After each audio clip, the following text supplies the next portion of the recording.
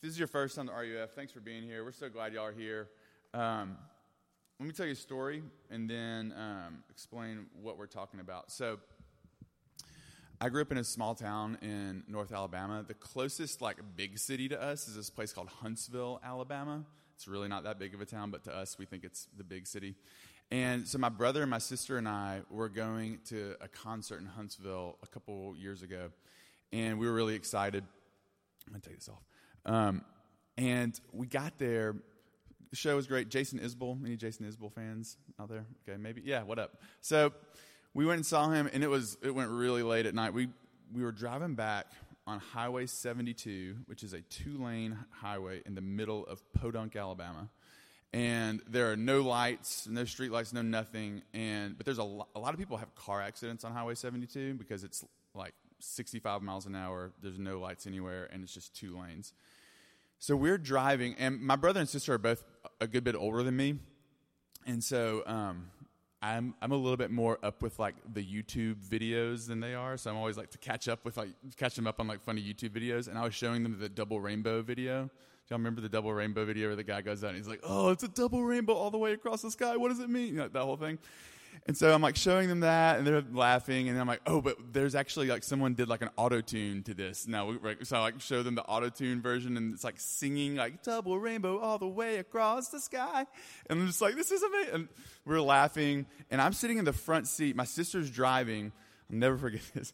And I'm holding my phone up so that they can see it, and she's watching my phone, and I look up and I see 2 headlights coming straight at us, probably no farther from here to the back of the room, and we're going 65 miles an hour. We have no idea how fast that person's going, and I just go, "Sarah," and she looks up, and it's 50-50 time. Think about that.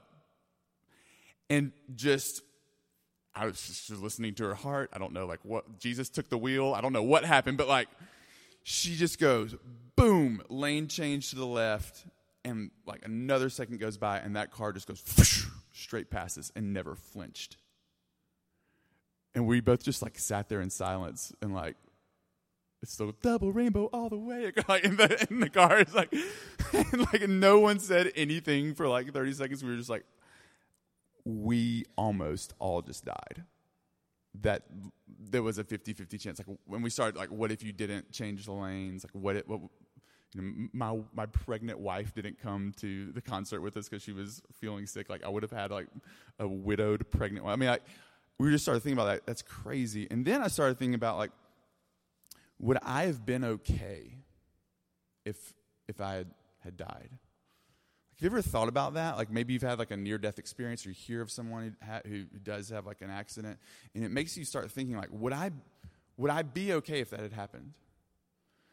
And I started to think about that and wonder am I confident that I would be okay? And tonight, I guess what I want you to think about is, what is your confidence? What would your confidence be in that would let you know that you're okay? And this is what I want to talk about tonight. We're talking about the reality that God is at work even when it feels like he's not. And what I want you to see tonight is that you can be confident in his work for you. Because you can be confident in the length that he will go to work for you. That's what we're going to look at tonight. The length that God will go to work for you. So let me pray for us and we'll get started. Father, I pray that the words of my mouth and the meditations of all of our hearts will be holy and pleasing to you now, Lord Jesus. Would you bless our time? And it's in your name we pray. Amen. Okay, I want to look at 3 quotations that Molly read to us a second ago, okay? I want to look at the quotation, "Crucify him, I thirst, and it is finished." These 3 things that are said right around the time when Jesus is either about to go to the cross or is on the cross. So first off, crucify him. Y'all, we're kind of bored with the cross. If you've been around the church much at all, the cross I feel this way. It maybe doesn't hit you. The campus minister at Vanderbilt, a guy named Richie Sessions, he was talking about, I heard him talking about the cross. He said, the cross to first century Romans, it was like a swastika. Like, you didn't talk about it. It was indecent and grotesque. Listen to what, this is a first century Roman politician named Cicero. Listen to him talk about the Roman cross. The very mention of the cross should be far removed, not only from a Roman citizen's body, but from his mind, his eyes, and his ears. The cross was impolite. It was indecent. It was grotesque. And yet, that is exactly where these people who are shouting, "Crucify him," it's where they send Jesus. And not only do they send him there, but before that, they beat him within an inch of his life. They blindfold him. They mock him. They spit on him. They nail him to the cross. And then they put him in between two robbers in a trash dump outside the city, and he's dying in front of his mother, naked. That's what they do to him. And look, we talked about this last week, but there's probably been, if this hasn't happened to you yet, it's happened to a friend or a family member where you have wondered, how is God at work right now? How can God be at work in this? And I want you to take solace in this and take comfort in this, because, listen, never according to the Bible, it would claim that never in the span of human history has it seemed more like God was not at work. Like all had been lost. God is on a cross.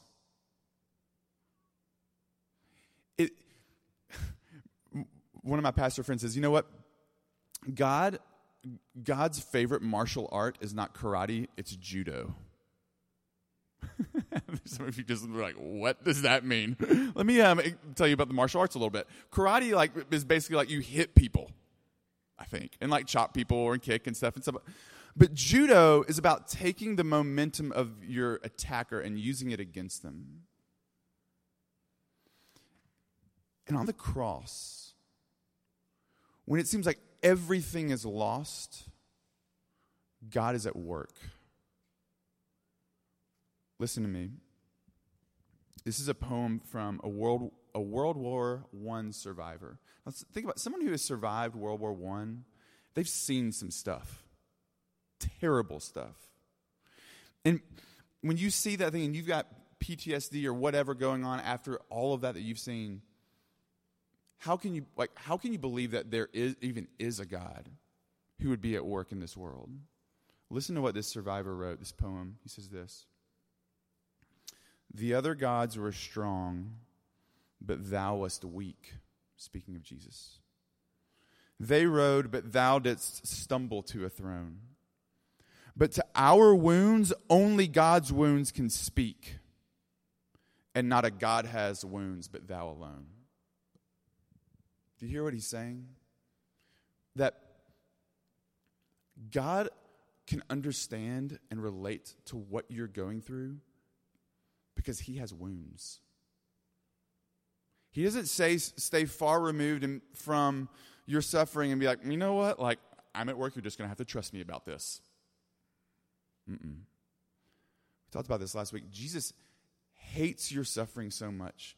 He weeps over your suffering so much that he dies to take it away because he's at work in your life. The Christian religion is the only major world religion that has a God who suffers, a God who cares so much to enter into your suffering to take it away. There was a man around the time of World War II named Witold Pilecki. Witold Pilecki was a Christian, and he was living in Poland. And he knew, like when the Germans invaded and Jewish people started disappearing, he knew that something was amiss. And so, Witold Pilecki co-founded the secret Polish army. Is that not like the coolest name for? It's like the second coolest after Dumbledore's army, but like it's the second coolest name of an army I've ever heard. Secret Polish army. Harry Potter, what's up? So he co-founds this secret Polish army because he wants to begin a resistance to know what's going on in Auschwitz, which is right down the road from where he lives. But he knows that the only way he can really know what's happening in Auschwitz is to do something about it. So, on September 19th, 1940, this gets me. On September 19th, 1940, Witold Pilecki kissed his wife and 2 young children goodbye, and with fake papers given to him with a new Jewish identity, he went into a Jewish roundup and went into Auschwitz. And Witold Pilecki spent years of his life in Auschwitz sneaking people out, rescuing people, one after the other after the other. There's a street named after him if you go to Poland. And Witold Pilecki escaped with his life when he realized the Nazis were really starting to figure out what he was doing and what he was a part of. Now look, listen to what he says. He describes what it was like. This is what happened upon his arrival. Together with 100 other people, I at last reached the bathroom. Here we gave everything away into bags to which respective numbers were tied. Here the hair of our head was shaved. The hair of our body was cut off. And we were slightly sprinkled by cold water. I got a blow in my jaw immediately with a heavy rod, and I spat out 2 of my teeth. The bleeding began. And from that moment, we became near numbers. I wore number 4,859.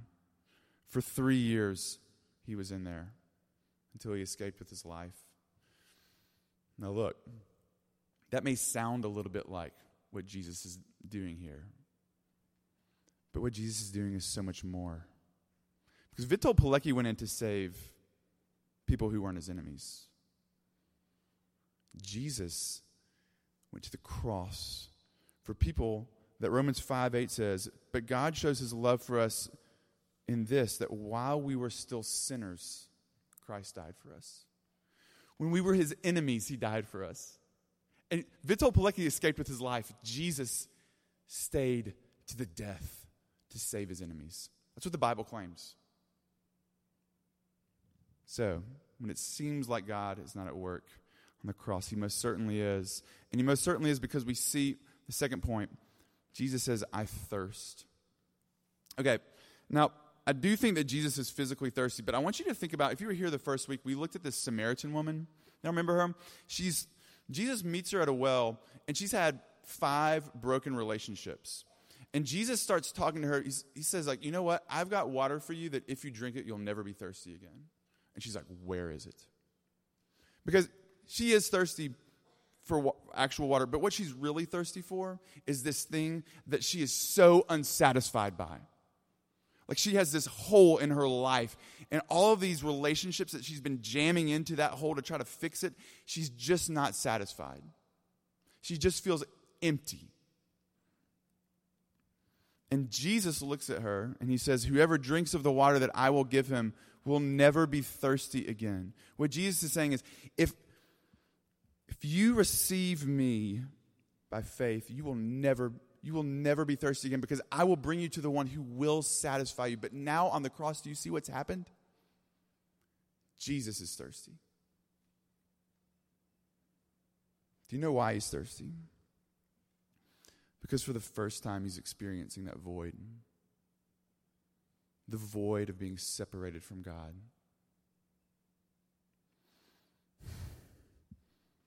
I went to the beach with our family this summer, and going to the beach, we have 4 kids. Going to the beach with 4 kids, like in the water, is like you're kind of terrified, like almost all the time, like someone's about to die. It feels like all the time. And I had Chrissy had Betsy, our baby, at the beach, like sitting in the chair, and I had Lucy, Georgia, and Owen. And they were all there, and Georgia was like freaking out because she had sweat a little bit, and it was like getting in her eye and stinging. And so she's just like screaming, crying, and we're like trying to like, hello everyone, like just trying to play it cool. And Owen was like kind of had enough with it. And he's like, Daddy, can I go back and see Mom? And I'm just like, okay, whatever. Yeah, just go. It's fine. And so he like starts going back to the water, through the water, like to see Chrissy. And I've got the girls, and it's crowded. We're at like Rosemary Beach. It's crowded. And I look up 15 seconds later. I'm like, is he with Chrissy? No, is he? And 15 seconds. I can't find him anywhere. And I started freaking out. Like, I've lost my son. Where are you? And I started calling out for him, and he was like, hey, Dad. It's like, right, 15 seconds. He didn't get that far. Jesus is here on the cross, and what he's had for eternity is perfect communion with his dad. He's always been with him. And when he says, I'm thirsty, it's like he might as well be saying, Dad, where are you? Y'all, the Bible tells us that what hell is like is that it's separation from God. Listen to what 2 Thessalonians 1:9 says. They will suffer the punishment of eternal destruction away from the presence of the Lord and from the glory of his might. So what does eternal destruction look like? It looks like being away from the presence of the Lord and his glory. Look, some of you have heard, like, well, I thought that, like, what about, like, the burning and the fire and, like, the worms that don't stop eating and all that stuff? Look, don't take this to the bank. This is, like, my theological opinion, okay? This is opinion time, not, like, die on this hill time. But, like, I'm not sure that the fire of hell is, like, literal. If I was guessing, I would say it's more figurative. And what I think that it represents is this. Like, what does fire do? Fire takes something that is whole and good and right, and it disintegrates it. Something that's integrated and whole and the way it's supposed to be, and it takes it and it makes it not how it's supposed to be. And when we're separated from God, we're not the way that we were made to be. And that is hell. There's a story that Jesus tells of this rich man and Lazarus. And the rich man is this guy who was like kind of a jerk in life, and Lazarus was this guy who was just kind of poor and needy. And the rich man was kind of mean to Lazarus. And so they both die, and Lazarus goes to heaven, and the rich man goes to hell. And there's this really interesting detail that Jesus tells about when the rich man in the story, he looks up, maybe you've read this before, he looks up and he sees Lazarus up there, like with God and all the angels and stuff, and he sees him, and he says, will you please send Lazarus down here to bring me a drink of water? Because he's thirsty. Being separated from God feels like thirst. But did you think about this? Apparently he's talking to them. Think about what the rich man doesn't say. He doesn't say, get me out of here. He says, will you send him down to bring me a little bit of comfort? Now look, maybe when I said to you that, maybe when I said, you know what, I'm not sure that hell is like burning, maybe there was part of you and you were like, oh, thank goodness, I hope he's right about that. But when we think that, do you know that we tip our hand about what we really care about? It's like, oh, thank goodness, like, okay, I'm going to be separated from God, but at least I won't be burning. At least I'll be comfortable and separated from God. What I'm telling you is this. To be separated from God and to thirst forever and to become less and less of what you are made to be, that is hell. And Jesus, what I want you to see is that Jesus doesn't want that for you so much that he went through hell to save you. On the cross, he's separated from his Father that he has been with for eternity, and he does that for you. He goes through hell for you. That is God at work for you. On the cross, Jesus answers the question, how far will God go for me? And do you know why he's doing that? Right before he goes to the cross, listen to this prayer he prays to his dad. John 17:24. Father, I desire that they also whom you have given me may be with me. Think about this. All the things that Jesus could have asked for, what does he want? Father, I desire that those you've given me may be with me where I am, and to see my glory that you've given me because you've loved me before the foundation of the world. Jesus is about to go to the cross, and he's thinking about you. You're what he wants. That just like gets me. Sometimes I'm like, you know what? Okay, maybe God loves me, but I don't think he likes me. Jesus wants to be with you. He likes you if you're his. And so the last thing, finally, he says this. It's finished. His dying breath, this is so important. He says it's finished. This word telestai, it's the same word that would be used to like stamp on something like a receipt, like paid in full. Telestai, done. It's paid. It's over. It's finished.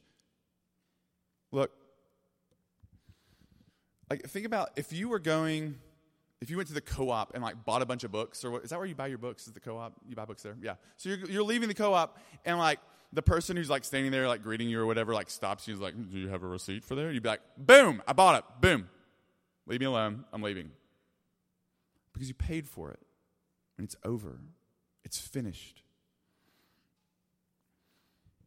And what Jesus is saying is the same is true if you're his. Did you know that? Listen, do you know what Buddha's dying words were? Strive without ceasing.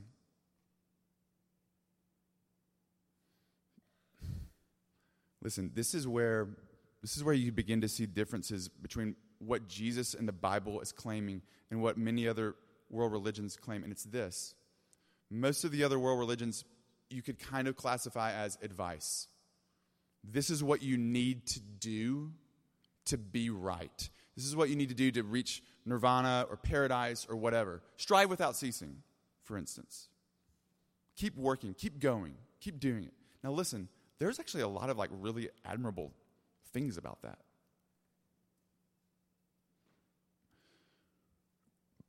But Christianity isn't advice, it's news. The word gospel even meant, it was a word from the first century that they used to describe news. And so what Christianity is, it's the news of what has already been done for you so that you don't have to do anything to finish the payment. It's paid in full. So let me tell you what that means. I feel like I run across two kinds of students in Texas. The self-righteous and the self-critical. Okay? Let me tell you what I mean by that.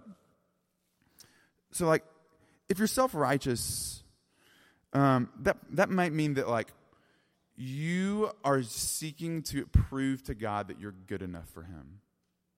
And dang, that gets tiring. And do you know what the gospel says about that? The news of what Jesus has done says about that. It says that the God of the universe has died. You're so bad that the God of the universe had to die for you to be saved. So your good works really they're not going to add up to that much more. Like, he's good. Like, I have my roommate from, I went to Vandy. My roommate, he's this amazing portrait artist.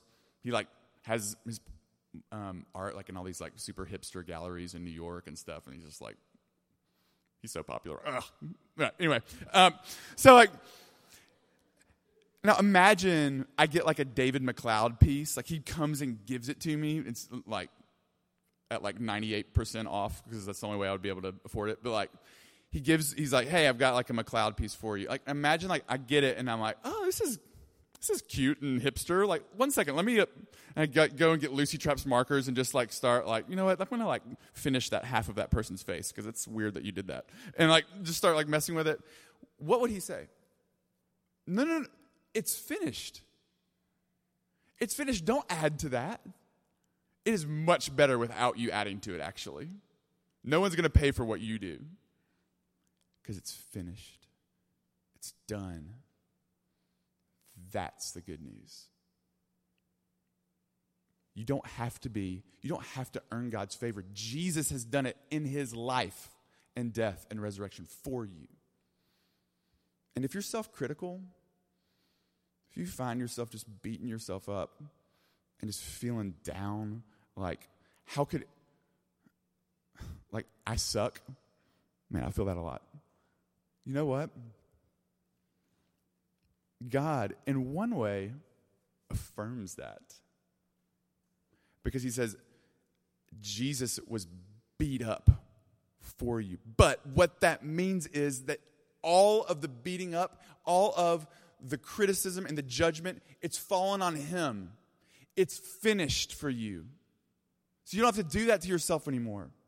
Because Jesus did that for you, because God's been at work for you. That's how far he'll go for you, because he loves you.